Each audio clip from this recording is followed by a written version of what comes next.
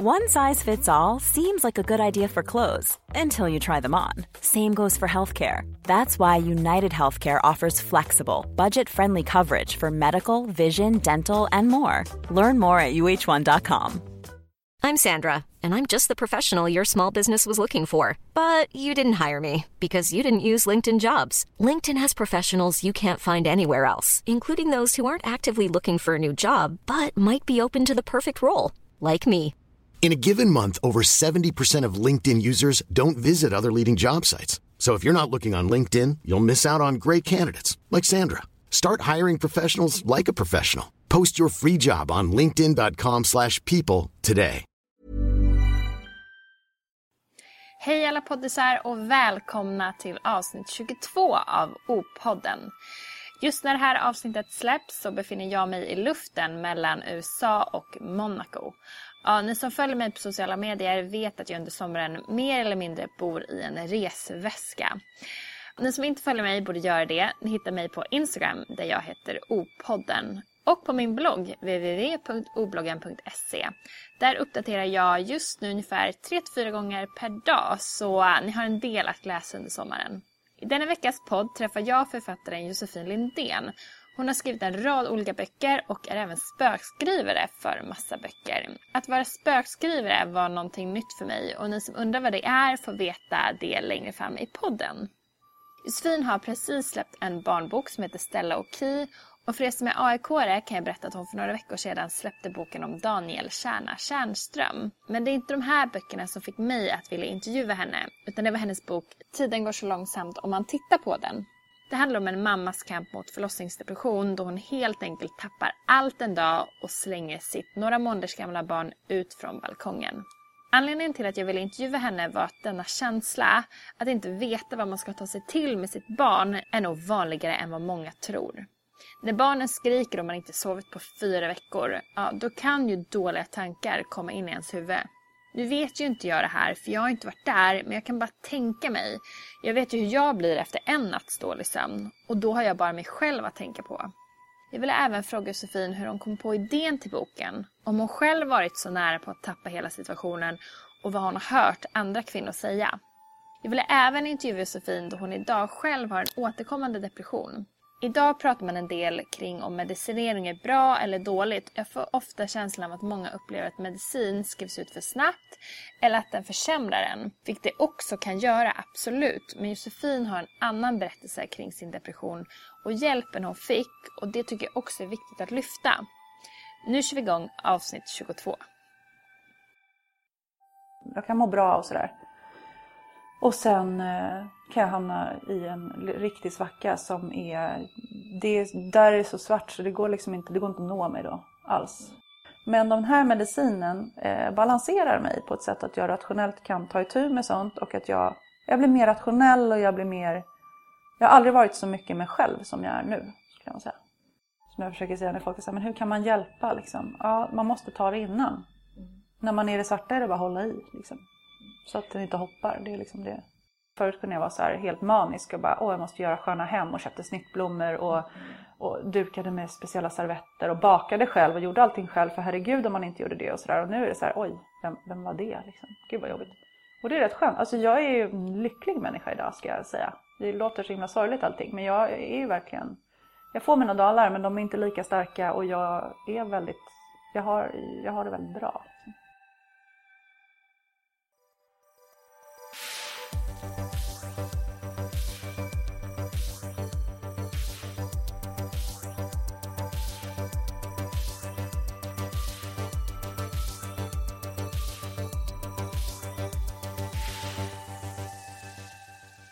Fin Instagram till upp för att du skulle hit. Eller hur? I like it. Jag gillar när folk promotar det utan att man behöver pusha. För det tycker jag är lite jobbigt. Man bara, ursäkta kan du bara skriva igen eller lägga upp en bild på Insta? Det är ju roligt. Ja, men vad bra att du tycker det. Men vi pratade lite precis då innan vi satte på. Lite trött för det var på AIK Bayern-match igår. Men glad. Mycket, mycket glad. Alltså, jag har aldrig förstått det där hur betydelsefullt det är när det är ett derby och hur glada folk blir. Jag brukar köra en liknelse med musik. Tycker du om musik? Ja.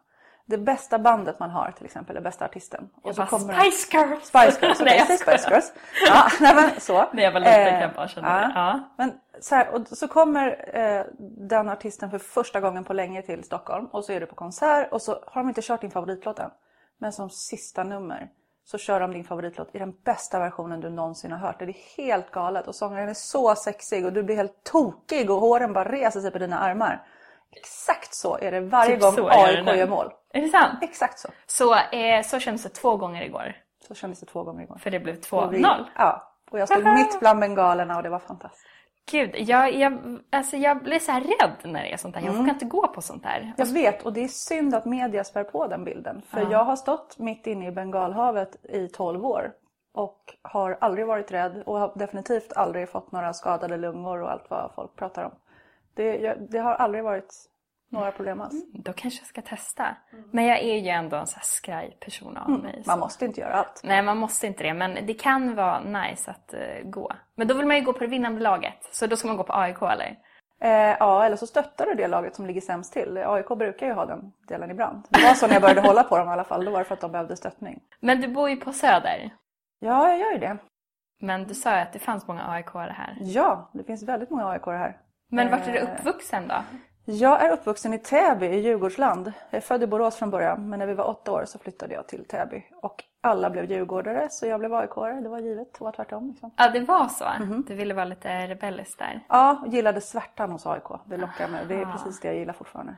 Men hur blir man så liksom inne i AIK? Är det någon i din familj som är AIK-are? Nej, men djurgårdare allihopa. Min brorsa spelar väl för Djurgården Golf till och med. Så just det. It's complicated. Så då bara hela hjärtat? Ja, det var bara liksom så. Det passade ihop med allt annat som jag var på något vis.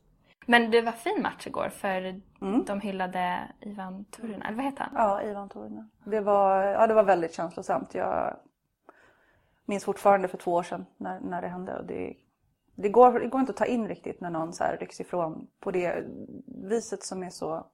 Alltså när det inte är en sjukdom, det är ingenting, det bara händer. Sådär. För de som inte vet så... Hans hjärta stannade. I sömnen? I sömnen när han låg bredvid sin fru. Som var gravid med hans son. Så han har aldrig fått träffa sin son. Föddes några månader senare. Och han hade 2 tvillingdöttrar redan. Och de var då på plan igår. Väldigt starka bilder därifrån i pressen idag, måste jag säga. Ja, usch. Och där var det väldigt fint för att Hammarby-klacken allihopa sjöng och klappade för Ivan. Det var fint. Och det tycker jag är fint när lagen faktiskt kan visa lite kärlek för varandra. Ja. För det är inte alltid de gör det. Nej. Och det är nog därför jag är rädd. Men det ska vara kamp och det ska vara liksom, alltså fotboll heter kamp på norska brukar jag så här. När man träffar tränare Rickard Norling så säger han kamp hela tiden. Jag tycker det är så himla, det är precis så det är. Och jag tycker att man ska få hata lite inne på plan och sådär. Men sen ska det stanna där. Och det ska inte få hata för mycket. Ja, man kan hata lagom. Det får inte vara för Nej, mycket. men det är inte, alltså ord har olika styrka skulle jag nog säga också. Att ord kan ha en styrka innan när matchen är. Och när den är slut så kan man gå ut och vara polare liksom. Så. Det tycker jag alla ska ta med sig. Författare och har skrivit, hur många böcker är det? Ja, alltså det är väl 4. Och så har du flera som är kontrakterade. Ja, precis. Men alltså det är 3 stycken det är 2 stycken som är ute. En barnbok som kommer om 3 veckor, fick jag precis veta i mejlen här. Okej. Ja, och sen kommer det en bok i september och den är ju skriven. Så att... Och sen nyligen boken om Kärna. Daniel Tjärnström, ja. AIK-legenden. Gud vad kul. Och ni hade så här signering och allting nyligen. Det hade vi. Först så släppte vi den på Friends Arena i AIK-shoppen. Och det var ju helt vansinnigt. Vi sålde slut på alla. Helt fantastiskt. Och sen var vi på NK i lördags. Och där var det också kö långt bortom. Från bokhandeln ut mot hissarna och runt liksom. Gud vad kul. Blir man inte nervös när det är så där man bara, det kommer inte komma någon alltså man är där? Jo. Fast AIK-fansen kanske är så... Ja, och jag tycker ju att det är läskigt att signera alltså. Ja, det är inte min grej alls. Jag gillar ju att sitta och skriva ensam i ett litet torp typ. Vad är det som du inte gillar med att signera? För att jag tycker att det känns så här, nej men inte ska väl jag. För jag vet att det är astöntigt, men det är så jag känner. Och jag förstår. Jag tycker att det är enklare. Med min debutroman så var jag ofta ute och pratade för folk. Och då kunde det vara 20 personer eller det kunde vara 120 personer. Och man fick med sig folk och man fick en dialog. Och då känner man att man ger någonting på ett annat sätt. Och då efteråt så har alla alltid köpt boken, varenda en. Liksom. Och då är det fint. För då liksom, ja, då har man fått, den handlar inte om förlossningsdepression, men den tangerar ju ämnet. Och det är ju då tiden går så långsamt när man tittar på den. Ja, precis. Och det är den vi ska prata lite om, eller ämnet vi ska prata om, för vi ska prata om depression. Men den boken då handlar ju om ett par som verkar leva ett perfekt liv i Stockholm. Och det som fattas är då ett barn. Och efter många försök så får man till slut, de får ett barn med IVF. Men mamman då drabbas av förlossningsdepression och gör att hon går över gränsen. Kan man inte säga att hon gör. Jag har ju frågat dig om du kan läsa lite från boken. Du kan ju läsa nu om du vill. Det kan jag göra. Ja, ARK-rösten här. Hes. Så tyst det var. Jonas sträckte ut vänsterarmen, famlade efter sin fru bland frasiga lakan. Inte ens värme kvar i sängen. Han var nästan säker på att hon hade kommit tillbaka efter att ha gett Elsa morgonflaskan. De måste ha gått upp igen. Konstigt att han inte hade vaknat av det. Han gnuggade sömnen ur ögonen, drog handen genom håret. En grå t-shirt låg slängd vid sängens fotända. Han drog på sig den. Den luktade surt. Gulligt, men surt. Han kikade ner i vaggan. Nej, ingen Elsa. Gud vad tyst det var. Caroline! Han vågade inte skrika så högt. Det kunde vara så att de båda hade somnat om i soffan ute i vardagsrummet. Hon skulle bli galen av att bli väckt. Han gick igenom köket. Sirener från gatan. Lät det som de kom närmre. Jonas log åt röran på diskbänken. Nappar och flaskor överallt. Så välkommen den var. Det doftade svagt av gårdagens lök i soporna. Och tur att de hade slängt räkorna. Han sträckte på sig medan han gick ut i vardagsrummet. Armarna mot taket. Stod balkongdörren öppen. Sirenerna hade tystnat nu, precis nedanför. Caroline! Hans fru i dörröppningen klev steget ner från terrassen, ner på parketten. Hon såg frågande ut. Ja, god morgon, vad är det? Ja, men vad är hon? Vad är det för sirener? Golvet kändes kallt fast det inte borde göra det. Hon såg blek ut. Jaha, ja det verkar ha hänt något. Det är en ambulans här nedanför. Vadå, vad är hon? Vem då? Ja men Elsa såklart, var är Elsa? Men vadå var det Elsa? Vad menar du? Hon är väl i vaggan? Hela han iskall nu. Nej. Gud vad hemskt. Och då har hon alltså fått typ blackout och kastat. Hon har släppt taget om lilla Elsa. Som överlever vill jag då säga på en gång. Därför att den boken vill jag aldrig skriva om ett barn som far illa mer än nödvändigt. Men hon överlever. Men Caroline hamnar i en situation där hon känner sig så ovärdig som mamma att hon helt plötsligt i ett psykotiskt ögonblick släpper för att hon ska få det bättre hos någon annan. Typ så. Det är ju inte logiskt, men det är ju sällan det med depression. Men för hon fick då förlossningsdepression. Och depression kan ju vara, alltså den kan ju te sig olika på olika människor och vad för olika depression man kan få. Och det här är någonting som du har fått erfara för du lider själv av depression. Är det så idén till boken kom till? Ja, alltså den har liksom skrivit sig själv i efterhand. Det är lite intressant.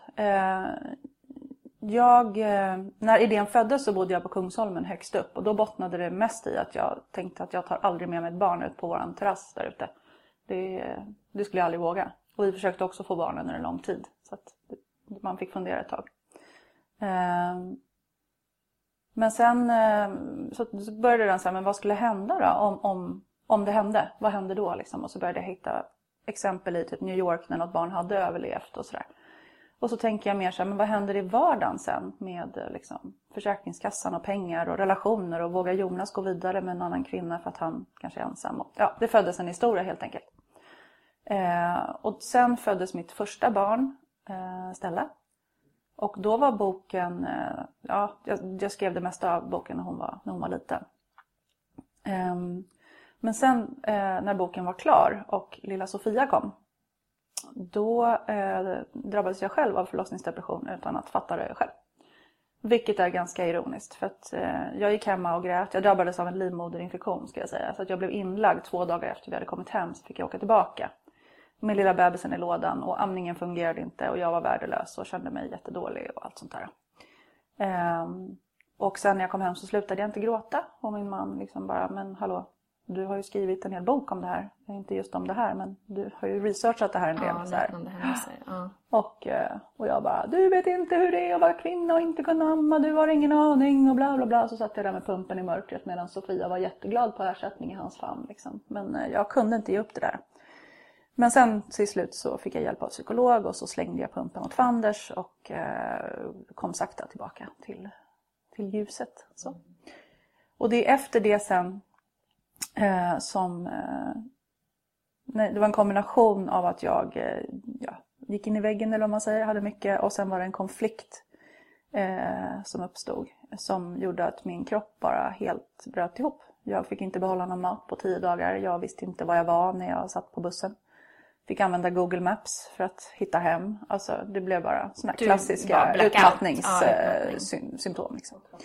Och då hamnade jag hos läkare. Jag hade försökt att få hjälp tidigare för jag visste att jag hade en ångestproblematik sen så långt jag kan minnas. Alltså sen jag var 4 år eller någonting. Jag minns tydliga liksom, ångestattacker. Vad minns du då? Alltså när du var så liten? Jag minns att jag tyckte att det var bättre om jag försvann. Även när du var så liten? Ja. Jag minns hur vi kunde åka i bilen och jag som straff för att jag var så värdelös brukade låta mitt huvud så här vila mot dörren så att det dunkade mot dörren för varje gupp som bilen körde på. Så tänkte jag att då kanske man försvinner till slut. Typ. Jag var ett glatt barn. Nej men så jag visste ju att jag hade liksom mycket att jobba med och det kom väl liksom när man får barn så det är väl ofta då kanske som det, för då märkte jag ju att jag tycker inte att jag var en tillräckligt bra förälder. Jag var en bra förälder men jag kunde bli bättre med att bli av med de här destruktiva sidorna, de här tankarna som jag hade om mig själv, att jag inte dög och sådär. Så då, när kroppen äntligen bröt ihop, då var det enklare för vården. Jag förstår, det är svårt för dem liksom. Då var det enklare för dem att ta in mig för att då hade de något fysiskt att gå på. Mm. Och då fick jag träffa psykolog och fick medicin som förändrade mig helt, måste jag nog säga. Men alltså, det som händer när man får en depression, har läkarna förklarat det för dig? Eller har du typ googlat som jag har gjort nu? Kör din förklaring så ska vi se. Ja, okej. Ja, men precis. För jag tänkte säga så här, jag har hittat det här på Vårdguiden, så man vet ju inte. Men, så jag är ju lite okunnig inom det här området. Men alltså det är ju svårt att sätta fingret på vad en depression är. För att alltså, under en längre tid är det ganska... Alltså det kan ju vara en vanlig sak bland människor att man är deprimerad och man är lite nedstämd. Och det kan nästan liksom ingå i livet. Men om det håller på en längre tid, då är det nog att man har liksom hamnat i depression. Och det som händer då i kroppen är ju att hjärnan och resten av nervsystemet så finns det så här signalsubstanser som förmedlar budskapet mellan hjärnans olika celler. Och det är ett samspel mellan signalsubstanserna som utgör grunden för en persons sinnesstämning, humör, temperament, känslor och tankar. Och när man får en depression så blir det då alltså obalans mellan de här substanserna och de andra cellerna i hjärnan. Och några av de här signalsubstanserna som är inblandade vid depression är ju bland annat serotonin, adrenalin och dopamin. Och det är ämnen som bland annat påverkar hur man upplever sorg, ångest och oro. Och spelar även roll för sömnen, aptiten och initiativförmågan. Och ungefär hälften av alla kvinnor och 1/4 av alla män i Sverige får någon gång en depression i livet som kan behöva behandlas. Det här är den informationen jag har tagit. Vad säger du om det? Ja, nej men så är det ju. Sen har jag en ångestproblematik också som ligger jämte det där på något vis. Så jag har ju lite så här, jag har ju depressioner kanske ofta också är händelseutlösta kan jag tänka mig. Hur menar du då? Nej, men som en förlossningsdepression till exempel utlös av en händelse. Eller att man förlorar någon närstående eller en skilsmässa. Eller att det liksom är någonting väldigt tungt att gå igenom som man kan liksom hamna i. Jag har ju någon form av liksom att jag inte ser mig själv som värd någonting som sitter i sedan väldigt, väldigt länge. Som skapar en ångest och en oro som är ganska konstant. Men där attacken eller vad man ska kalla det för är ojämna. Jag kan må bra och sådär. Och sen kan jag hamna i en riktig svacka som är... Där är det så svart så det går liksom inte, det går inte att nå mig då alls. Jag blir bara... Inte ens mina barn kan nå mig då. Du kallar det för det svarta? Ja, typ för att det går inte riktigt att beskriva. Alltså och det är där man inte kan nås av hjälp. Så. Som jag försöker säga när folk säger, men hur kan man hjälpa liksom? Ja, man måste ta det innan. När man är det svarta är det bara att hålla i liksom. Så att den inte hoppar, det är liksom det.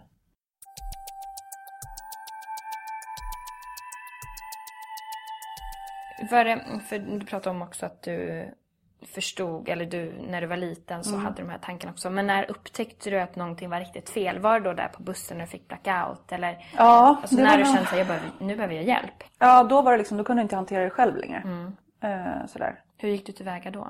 Då gick jag, det är också så himla viktigt att säga att man ska våga. Jag gick till vårdcentralen. Först så kollade jag lite med kompisar som jag visste hade liksom erfarenhet av det. Och då var det liksom, och så fick jag något tips om, men gå till Sankt Görans psykakut. Och det fanns ju inte en chans att jag skulle våga göra det. För då är det så här, varför ska jag ta plats för någon som är sjuk på riktigt? Liksom så, tänker jag. För det är det man tänker ju att jag har väl ändå så bra, va? Alltså jag är inte riktigt sjuk där. Exakt. Som man tänker. Exakt, och när man kommer ur ett sånt här anfall eller en sån där, så är man ju så här, ja, men det där kanske inte händer igen. Och så kör man liksom. Precis som mycket annat i livet som är upp och ner, att man bara tänker på det bara när det är som sämst. Liksom. Och så fortsätter du köra? Ja. Ja. Men för du sa att det var en konflikt i livet som utlöste din depression. Alltså, och då tog den sig i form av liksom att din kropp hajade, att du fick sömnproblem, eller hur? Vad tog den sig för form mer? Det är liksom just att jag inte fick behålla maten överhuvudtaget. Jag kräktes upp allting helt enkelt. Vad är det som händer då i kroppen? Har läkarna förklarat det? Nej, inte riktigt. Alltså, det är väl att stresspåslaget är för stort liksom, så att kroppen bara inte klarar av att... Den ska liksom hantera ångest och stress och ta ner stressnivåerna, så den klarar inte av att också göra de basala grejerna. Liksom. Men hur ofta kommer du i det här svarta då? Som du nu är det ju inte lika ofta, därför att min medicin är så himla fantastisk. Ja, du älskar din medicin. Jag älskar min medicin. Och jag var verkligen jag tog ju knappt en Alvedon för liksom. Så att det är sådär, men jag var så här, jag måste våga testa. För att så här kan ju inte jag ha det. Jag kan inte ha de här svarta grejerna när jag har barn. När jag är förälder. Liksom. Det går inte. Och jag vill inte ha det. För stundtals så har ju en psykolog faktiskt lyckats förklara för mig, en liten glimt, att alla är faktiskt inte rädda för att när de går ut på stan som jag är. Att du är det alltså? Ja, alltså, och jag förväntar mig alltid att när jag kommer ner att folk ska stå och hata mig utanför porten, eller att det är liksom så här. Och jag vet att det inte är rationellt. För jag vet framförallt att ingen bryr sig så pass mycket om mig så att de skulle ställa sig och hata utanför porten. Nej, men det är helt ologiskt liksom. Men det går, alltså det är svårt att sudda ut den känslan. Men den här medicinen balanserar mig på ett sätt att jag rationellt kan ta itu med sånt. Och att jag blir mer rationell och jag blir mer... Jag har aldrig varit så mycket mig själv som jag är nu, skulle jag säga. Och mycket lugnare. Alltså påverkas du av årstider och så också? Nej, men av väder. Jag har svårt för soliga helger. Och det tror jag bottnar i att jag var väldigt mobbad som barn. Med all rätt, för jag var väldigt tjock och ful och sådär. Nej, man så får inte säga så. Jag vet, men det är så här, ja. Nej. Jag svarade nog tillbaka ibland också. Jag var väl inte helt tyst heller. Men då, så att jag var ju oftast ensam. Och var det då sol så var det mycket värre. För då var alla ute och lekte och man förstod hur ensam man var. Men när det regnade så var ju folk oftast inne ändå. Då såg man det inte. Och jag tror att det sitter kvar. Det är så. Jag tror det, att det är därför. Nu har jag ju liksom helt fantastiskt mycket folk runt mig och vänner som är obeskrivligt tacksam för. Men det känns fortfarande så. Men däremot när det är sol en måndag morgon när alla ska gå till jobbet och jag får sitta och skriva, det finns inget bättre. Och det handlar inte om skadeglädje på något vis. Det handlar bara om att jag känner mig trygg då, på något vis. Då vet jag vad alla gör, så att jag missar inte sådär. Nej. Men för med årstider, jag tänkte lite på det och jag träffade även Ann-Sofie och Jenny från organisationen Tilia som jobbar med psykisk ohälsa bland ungdomar. Då pratade vi lite om det här med årstider och att många upplever att de blir ledsnare under typ vår och sommar. För att också så här, då ska alla må så bra. Exakt. Och det gör inte jag. Och också det här att folk börjar ta av sig kläderna. Så man går i t-shirt och shorts. Och det behöver inte heller handla om att så här, jag är tränad och du är otränad eller vice versa. Utan att man kanske också skadat sin kropp när man är så ledsen. Man kan ha ärr och liksom sår på kroppen. Alltså, har du mått så dåligt att du liksom känt att du velat skada dig på något sätt? Nej, ja, alltså jag har ju haft suicidala tankar. Så. Som förut inte har varit så himla allvarliga. Det har nog varit som folk kan vara mest så här, ja det är lika bra att jag försvinner. Du vet så, som man tänker. Men däremot har den här medicinen, ironiskt nog då, en biverkan som kan vara att man hamnar i ett sånt tankesätt. Och jag har fått få biverkningar av den här medicinen, men det här är en av dem. Men vad konstigt, varför är den det? Jag vet när det är en inte. depressionsmedicin? Ja, men det är något som kan liksom förstärkas. Jag vet inte. Men det är så, det står med i bipacksedeln och jag var så här, ja. Men ja. Så det har förstärkts. Informerade dig läkaren Absolut, om det här? Absolut. De har varit jättetydliga med allt. Och jag går ju i terapi alltså väldigt regelbundet också. Ja. Och jag vet hur jag ska hantera det och sådär. Men ja, alltså jag har ju haft lite sådana. Men jag har aldrig skadat mig. Jag har aldrig liksom så. Däremot alltså kroppsliga issues, absolut. Och jag liksom, sommaren när jag träffade min man så gick inte jag ut på hela sommaren. Så han fick liksom komma in i det där på en gång. Och varför inte det? Därför att jag kände mig för ful för att få vara värd att vara bland folk. Och det är den känslan jag nästan alltid har haft. Liksom. Har de känslorna försvunnit nu? Nej. Hur jobbar du med på att jobba bort dem? Jag jobbar med att tänka att det faktiskt inte spelar någon roll om jag är ful eller inte. Dit har jag kommit. Att så här, ja, jag tycker att jag absolut inte... alltså jag tycker inte om mitt utseende speciellt mycket. Men det spelar egentligen ingen roll. Men kommer det här ifrån de åren när du var utsatt för mobbning? Antagligen. Ja. Det var ju under väldigt lång period. Det var från förskolan till efter gymnasiet. Så det var ju hela den tiden. Liksom. För jag har även liksom läst att depression kan lättare drabba... Alltså det handlar om en sårbarhet hos människan. Och det kan ha att göra med liksom uppväxten. Om man har varit trygg eller otrygg. Också retad i skolan. Alltså det behöver inte vara det, men det kan ha ett samband. Och då tänker jag just det här, du säger att du var utsatt för mobbning. Men sen säger du också att du hade de här tankarna ända sedan du var 4. Då måste du vara väldigt sårbar i... Ja, men jag kommer ihåg situationer från när jag var väldigt liten. Där liksom grannarnas föräldrar kunde tala om för mig hur ful de tyckte att jag var. Och Va? Ja. Åh, herregud. Ja, nu när man är vuxen så bara herregud vilken idiot liksom. Förstår man ju själv. Ja. Men jag tror att, alltså, att ha fått barn har gjort så himla mycket med mig. Det har gett mig ett helt annat värde i livet på något vis. Så är det ju. Men nu är det faktiskt så att för Stella och Sofia så är jag oumbärlig. Och ingen annan kan ta det ifrån mig. Det är liksom jag och Marcus, vi är deras föräldrar och ingen kan ta den platsen. Och det är helt fantastiskt att känna så. Och det gör ju allting bara härligt. Men förstår de att så här, mamma mår lite dåligt ibland? Ja, men vi pratar om det. Vi pratar ju absolut inte liksom ingående om det. För det tycker inte jag finns någon anledning att göra. Men däremot så pratar vi om att jag äter medicin varje dag. För att jag inte ska bli så framförallt liksom irriterad. Eller för att jag ska vara lugnare och sådär. Och jag är en helt annan förälder nu. Jag är liksom, kan ta 2-årstrotsen utan att blinka. Man bara andas liksom. Och det är jätteskönt. Nu har jag bara de här vanliga så här, att man blir som alla föräldrar har. Ja.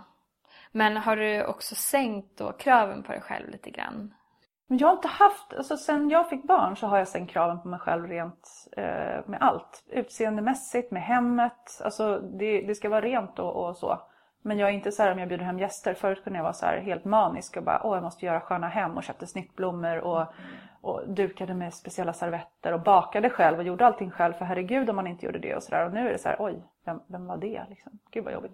Och det är rätt skönt. Alltså jag är ju en lycklig människa idag ska jag säga. Det låter så himla sorgligt allting. Men jag är ju verkligen...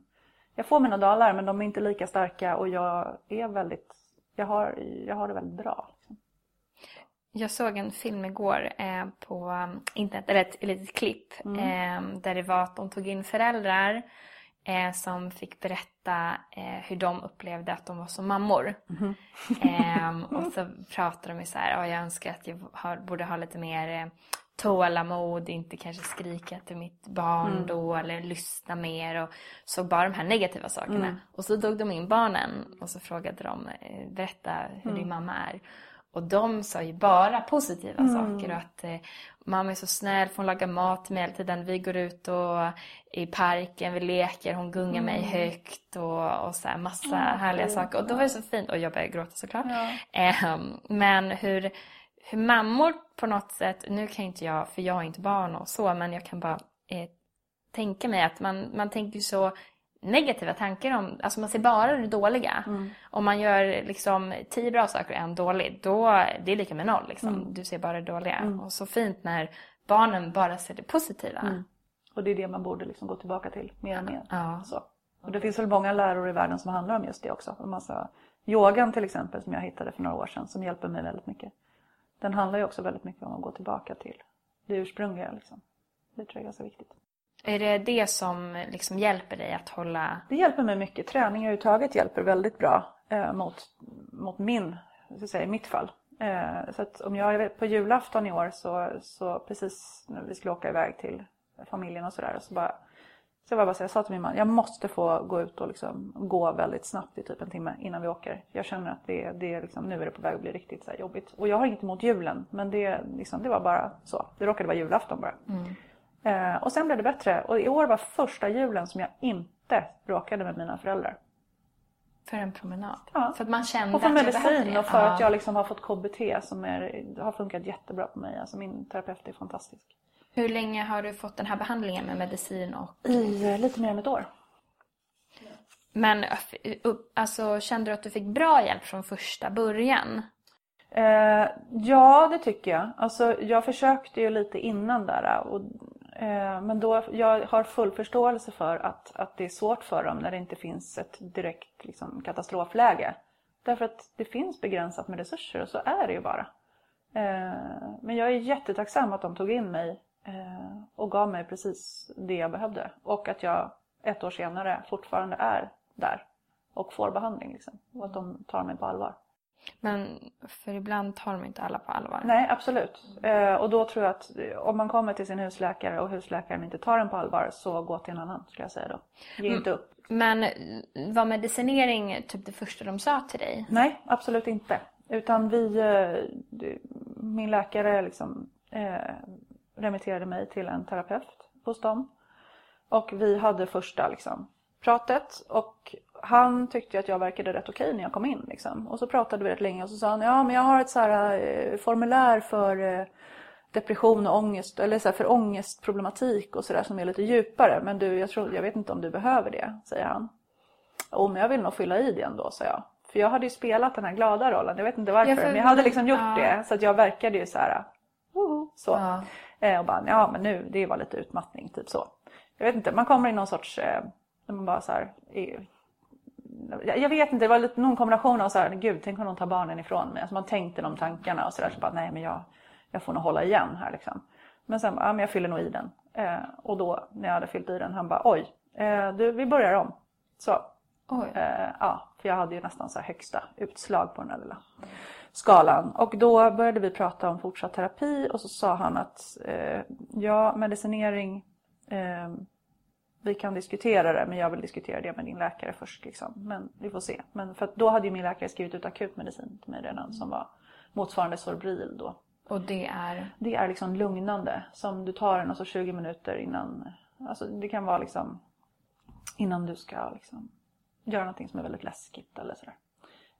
Jag hade även fått Inderal mot hjärtklappning liksom, som tar ner den och sådär. Men Inderal funkar för mig, men Sorbril funkar inte på mig. Jag får inte det där champagneruset som folk pratar om. Men det tror jag bara är bra i mitt fall. För jag tror att då kan man nog lätt hamna i ett beroendeläge som jag inte vill ha. Så det är nog bra. Okej, ja, men ibland så, jag tänker främst här för unga. Ibland vill man ju bara komma till någon för att bena ut sina problem. Ja. Och så bara, men du ska ha medicin. Och det är det och så går man därifrån och bara, men det här var inte alls det jag behövde. Nej.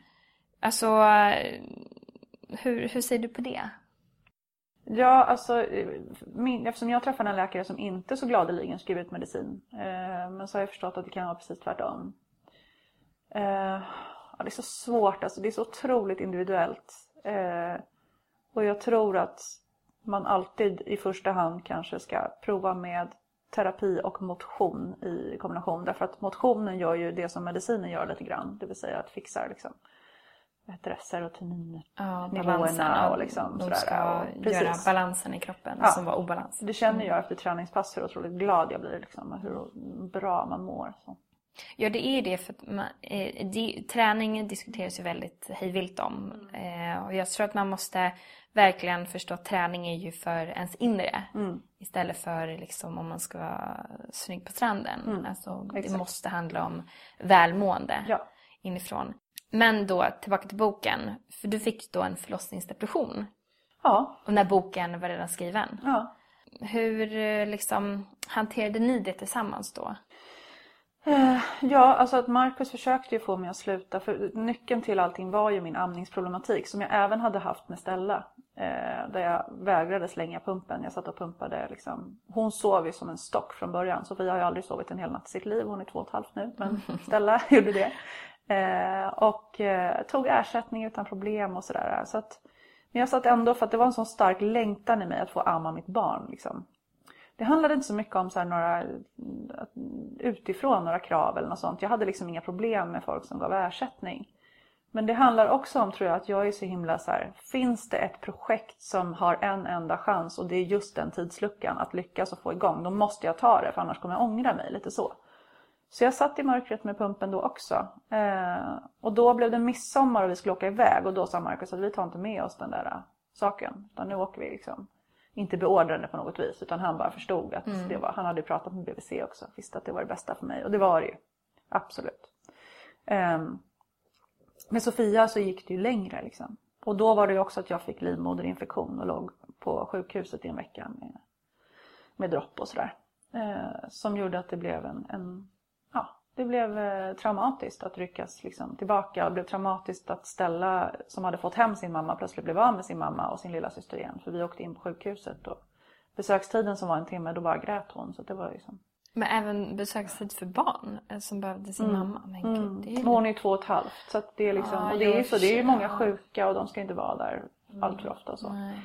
Min man hade absolut fått bo på sjukhuset om han ville. De var fantastiska på Danderyds sjukhus, måste jag säga. Varje gång jag har hamnat där så har de varit underbara. Men jag ville att Marcus skulle vara hemma med Stella. Så att hon hade en förälder hos sig i alla fall.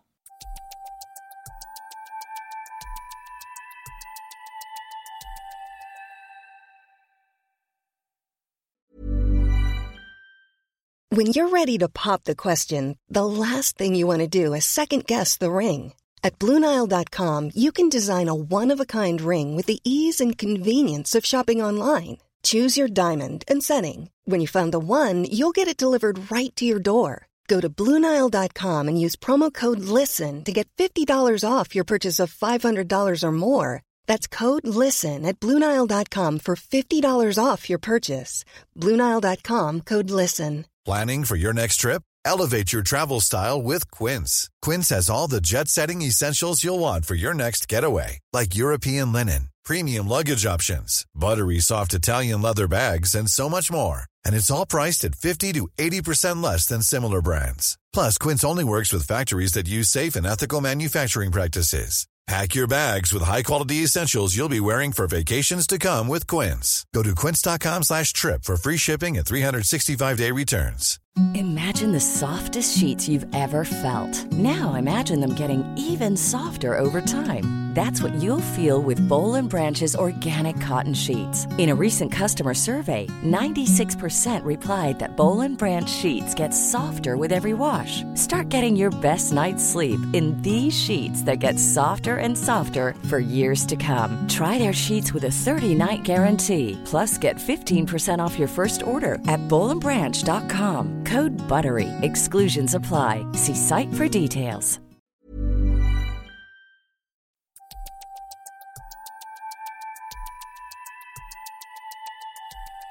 Stress är ju någonting som kan utlösa depression. Och det behöver inte vara negativ stress. Nej, det kan vara absolut positiv inte. stress. Och då tänker jag på hur du hanterar den här positiva stressen som du egentligen får med dina böcker. För du får ju fina kommentarer. Och liksom, du jobbar ju ändå med din dröm. Absolut. Men hur hanterar man den? För det blir en prestationsnivå också. Hur gör du där? Ja, alltså jag vet inte om... Alltså det är ju klart, den stressen är ju det som utlöser mina små utmattningsgrejer som kommer fortfarande då och då. Det är liksom... Nu precis innan deadline med boken om Daniel Tjärnström så var det ju jättetajt. Och den skrev ju vi också på väldigt kort tid, på 7 månader. Vilket är så här, den gick från signerat kontrakt till att finnas i bokhandeln på 7 månader. Vilket är väldigt kort. Och det utlöste igen det här att jag inte fick behålla maten och såna här grejer. Liksom. Men nu vet jag ju vad det är för någonting. Och jag kan på något sätt hantera det genom att bara säga nej till saker. Jag har lärt mig att börja våga det. Det är inte bara hoppa på precis allt. Och att också sitta ner och bara så här, stänga av allting och bara vara med barnen. Det brukar vara det som är allra bäst. Bara sitta i soffan och typ prata eller titta på typ Bernhard och Bianca och bara så här. Bara visa med barnen? Ja, precis. Och yoga. Ja. Är ju liksom... Det är det som får det komma. Ja, och sköta liksom kost och sömn. Sådär. Det är lättare sagt än gjort när man har små barn som aldrig sover. Så att sömnen, det går liksom inte riktigt att lösa. Men allt annat går. Men den här barnboken som nu ska publiceras om 3 veckor. För där trodde du inte på dig själv riktigt. Nej, nej. Men du fick ändå positiv respons. Och nu ska den ju bli av. Men hur känns det liksom att någon tror på dig och du inte själv tror på dig? Hur hanterar du det? Och hur... Ja, det är det jag måste bli bättre på. Helt enkelt. Och jag måste... där har jag så här jättelång väg att gå. Hela Route 66 lång väg att gå, tror jag. Som för övrigt är en väldigt bra låt med Depeche Mode som är världens bästa band. I alla fall. Men alltså det... ja, nej alltså det var ju barnboksförlaget alltså skriva en barnbok. Jag har alltid tänkt att det är så många som lite för lättvindigt säger ja men jag skriver en barnbok när jag är föräldraledig och så ser på det som någon sorts mellangrej. Och jag tycker att det finns ju inget svårare än att skriva för barn. För att min Stella hon lärde sig läsa när hon var 4, när hon precis fyllde 5. Och det gjorde jag också. Men sen finns det många andra barn som inte alls gör det. De har ju övat helt olika länge och då, det är omöjligt att veta liksom. Det är så jättesvårt. Och 3-6 så man vet inte alls var de ligger i. Hur svårt språket kan vara. Vilka ord man kan använda och sådär. Så det har varit en riktig så här. Ja. Men historien är ju en sann historia om just Stella och hennes Ki som försvinner i snön. Och som är en kanin. Som en kanin. Som en gosedjurskanin. Ja, som hon har sedan hon föddes. Som hon fick av min bästa vän Camilla. Ja, väldigt fint att hon valde just det gosedjuret. Jag är mycket glad för det. Camilla är en väldigt speciell människa. Hur har hon hjälpt dig? Camilla, hon har alltid funnits sen vi lärde känna varandra när vi var kanske 14-15. Hon var 2 år äldre. Hon var den snyggaste tjejen av alla. Alla killar ville ha henne. Och jag var precis tvärtom. Men hon ville ändå vara kompis med mig. Och det var så himla fint. Så i början var det nog lite stora systergrej tror jag. Och sen har vi liksom vuxit ihop. Och vi är så himla lika i så himla mycket. Hon var min brudtärna också. Hon har sjungit på min dotters dop. Och du vet så här. Men hon är bara en helt fantastisk människa. Som finns där. Vänner är viktiga. Men hur skiljer sig liksom känslorna när du får den här fina responsen på dina böcker? När du är i det svarta och när du är i det vita? Eller tar du liksom inte ens... Du kollar inte ens då? Nej, alltså i det svarta så är det inte så ofta... böckerna som är liksom, där har jag nog jag har ändå ett hyfsat självförtroende när det gäller att skriva skulle jag säga, för jag vet att det är någonting som jag kan. Men sen är det så här, men vad ska jag göra med det till? Då kommer den liksom. Men däremot så, alltså det är oftast när jag hamnar i svackor så är det relationsissues. Det kan vara någon som har så här inte varit jättetrevlig i kassan. Alltså det kan vara vad som helst. Och så blir jag så här, nej det är sant, jag är inte värd. Och du vet, det kan triggas av en dålig dag på liksom, något möte eller vad som helst egentligen. Små saker som triggar. Ja, precis. Men hur kommer det sig att du ändå vill vara så öppen med din depression och prata så fint och hjälper så många? Därför att jag fick så himla bra hjälp själv av det. Jag tror att vi kan ju nämna till exempel Cissi Wallin tycker jag har gjort ett jättebra jobb med...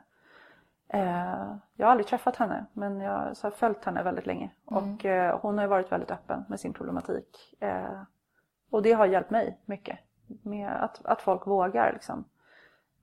Och efter att jag bloggade, när jag bestämde mig för att säga jag måste vara öppen för nu är det här en del av mig. Nu när jag är behandlad eller går under behandling så är det en del av mig som jag är stolt över på något vis. Liksom.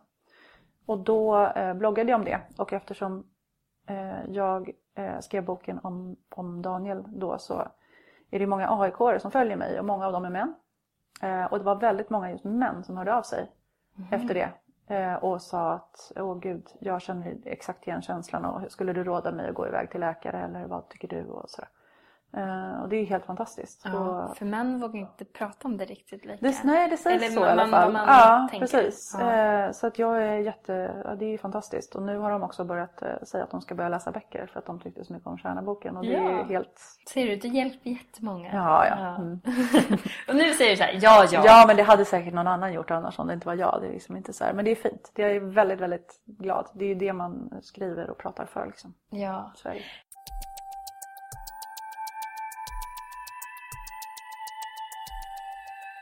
Men samhället spinner ju snabbare och snabbare nu än förr. Och det finns då de här uppnåeliga målen på kropp och jobb och privatliv. Hur påverkar det här dig? Ja, alltså jag har ju liksom gått från att vara någon som bryr mig väldigt mycket om... alltså jag var modebloggare en tid i mitt liv.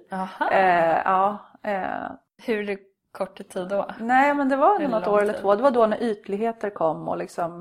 när ytligheten slog in? Ja, men bloggen hette Ytligheter som heter Elinor som gick till Modett sen. Och Hotspot och alla de här. Det, är så här, det var då det börjades med modebloggar helt enkelt. Och då var jag en som höll på att skriva där. Var det för att du själv gillade det eller för att du gjorde som... Nej, för att jag själv gillade det. Ja. Jag älskade och jag köpte från amerikanska sajter och liksom hade en amerikansk postbox och körde senaste liksom sminkmärkena och allt sånt där. Och det var så himla viktigt för mig hur jag såg ut och liksom sådär. Och såklart var det ett skal eller drag eller vad man ska säga som inte var så speciellt nyttigt för mig. Man kan absolut vara klädintresserad utan att det är ett problem. Absolut. För det, nu är jag är fortfarande intresserad av kläder och tycker att det är kul men på en helt annan nivå. Och det spelar liksom ingen roll för mig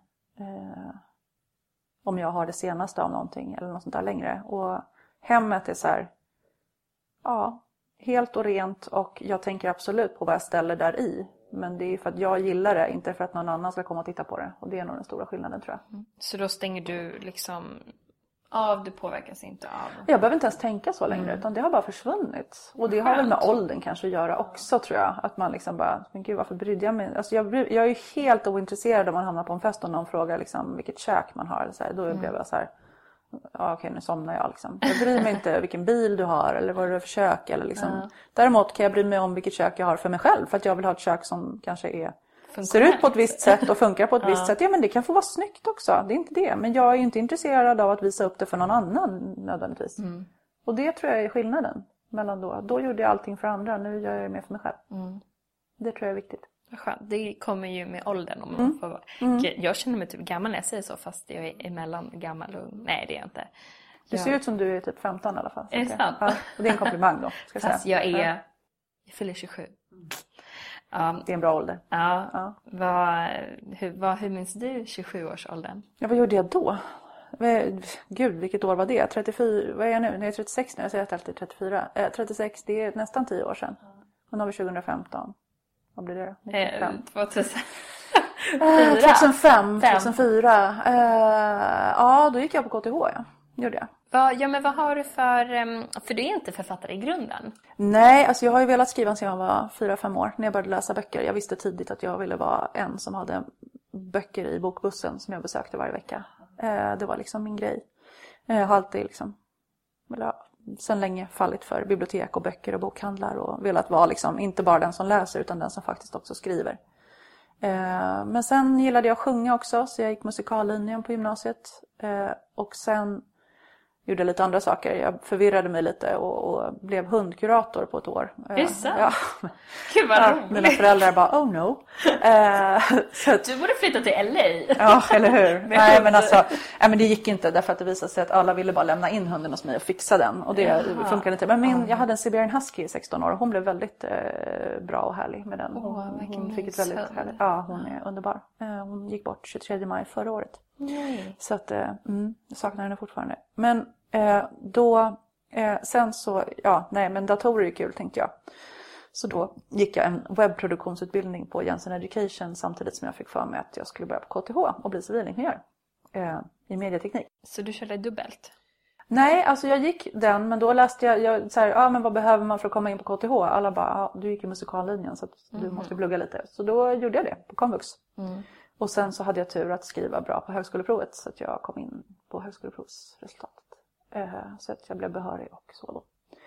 Så ja, och KTH var ju liksom en utmaning för jag är ju värdelös i matte. Alltså helt värdelös. Jag har inte det tänket alls. Och jag har inget lokalsinne heller. Och en gång när jag hamnade hos optiken och även på BVC med mitt barn och de höll uppe så här ett 3D-ark har jag förstått senare då att det var.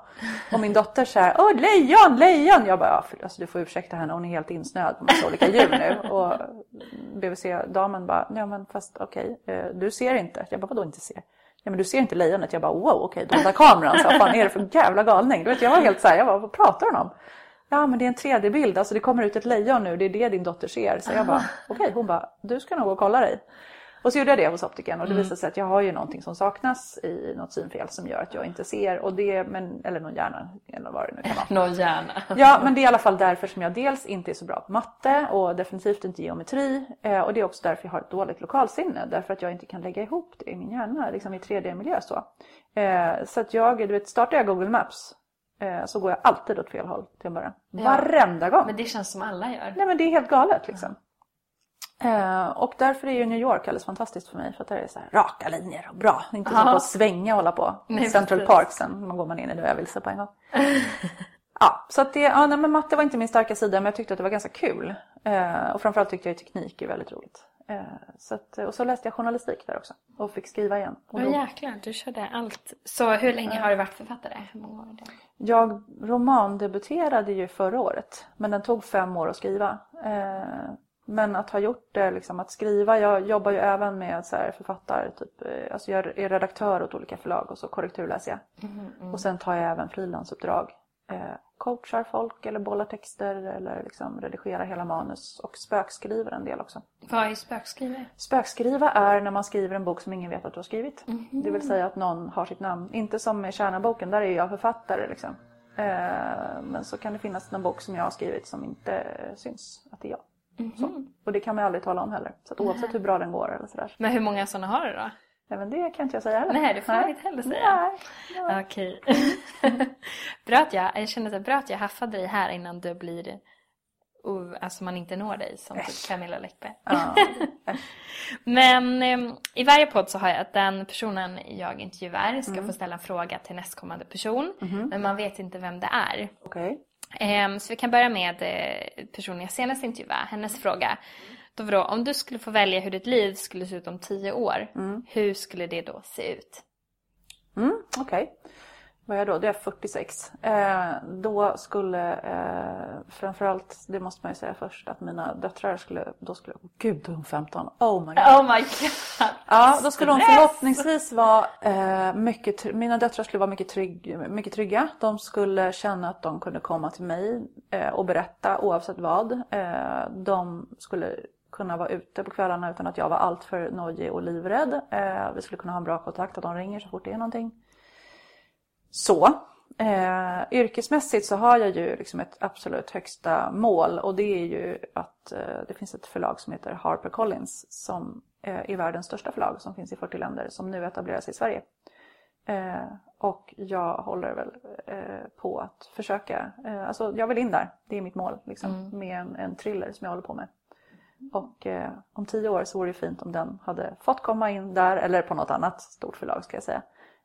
Och fått komma utomlands och sådär. Och Jag har alltid tänkt så här, det här låter ju skittöntigt, men jag såg på Oprah någon gång när jag studerade, gick på KTH när man satt hemma liksom. Eller pluggade överhuvudtaget, och då byggde hon en skola i Afrika och det kostade typ så här $10,000 eller något sånt där, måste det ha varit, kan inte ha varit 10 000 kronor. Men det var liksom så här summor som går att se i alla fall. Och jag var så här, shit, fatta om man skulle bli miljonär och få åka ner och göra sådana grejer. Så det skulle jag vilja göra, att kunna leva på skrivandet och åka till Borneo är min andra plats på jorden också. Jag har varit där en del och jobbar med orangutangerna och regnskogen där. Fint. Ja. Så lite så. Alltså, jag har en väldigt stark så här, rädda världen-känsla som jag skulle vilja kunna. Så jag hoppas att jag får så här, pengar så jag kan åka ner och ge bort dem. Hur om 10 år liksom för dig själv då? Om du bara tänker på dig och ditt inre. Då hoppas jag att jag inte tror att någon hatar mig i kassan på ICA längre. Så. Det kan jag säga nu att det gör inte. Nej, antagligen inte, för de har bättre saker för sig. Jag vet det rationellt, men ja, att den känslan är borta. Vad är din fråga till nästa person? Det är jättesvårt när man inte vet vem det är. Vilket är det absolut tyngsta beslut du någonsin har behövt fatta? Bra. Jag ställer så här seriefrågor. Nej, men det var riktigt. Vilken är din favoritlåt? Ja, gillar du man isglass? vill ha lite så här djupa. Jag gillar det.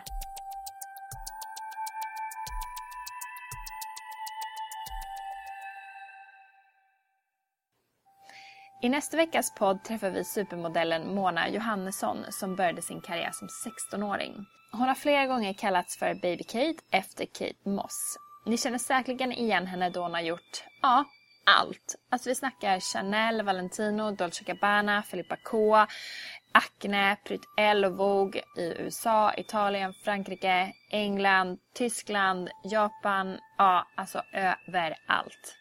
Det som är så härligt med Mona är att trots alla inflytelserika personer som hon träffat, som får många att tro att de är bättre än oss andra, märks detta inte på hennes personlighet alls. Efter vårt möte blev jag helt tagen över hur underbar hon var som person med båda fötterna på jorden. Och vi klickade faktiskt väldigt bra. Väldigt härlig tjej, så lyssna på podden nästa vecka så förstår ni vad jag menar. Ha det bra, hej då!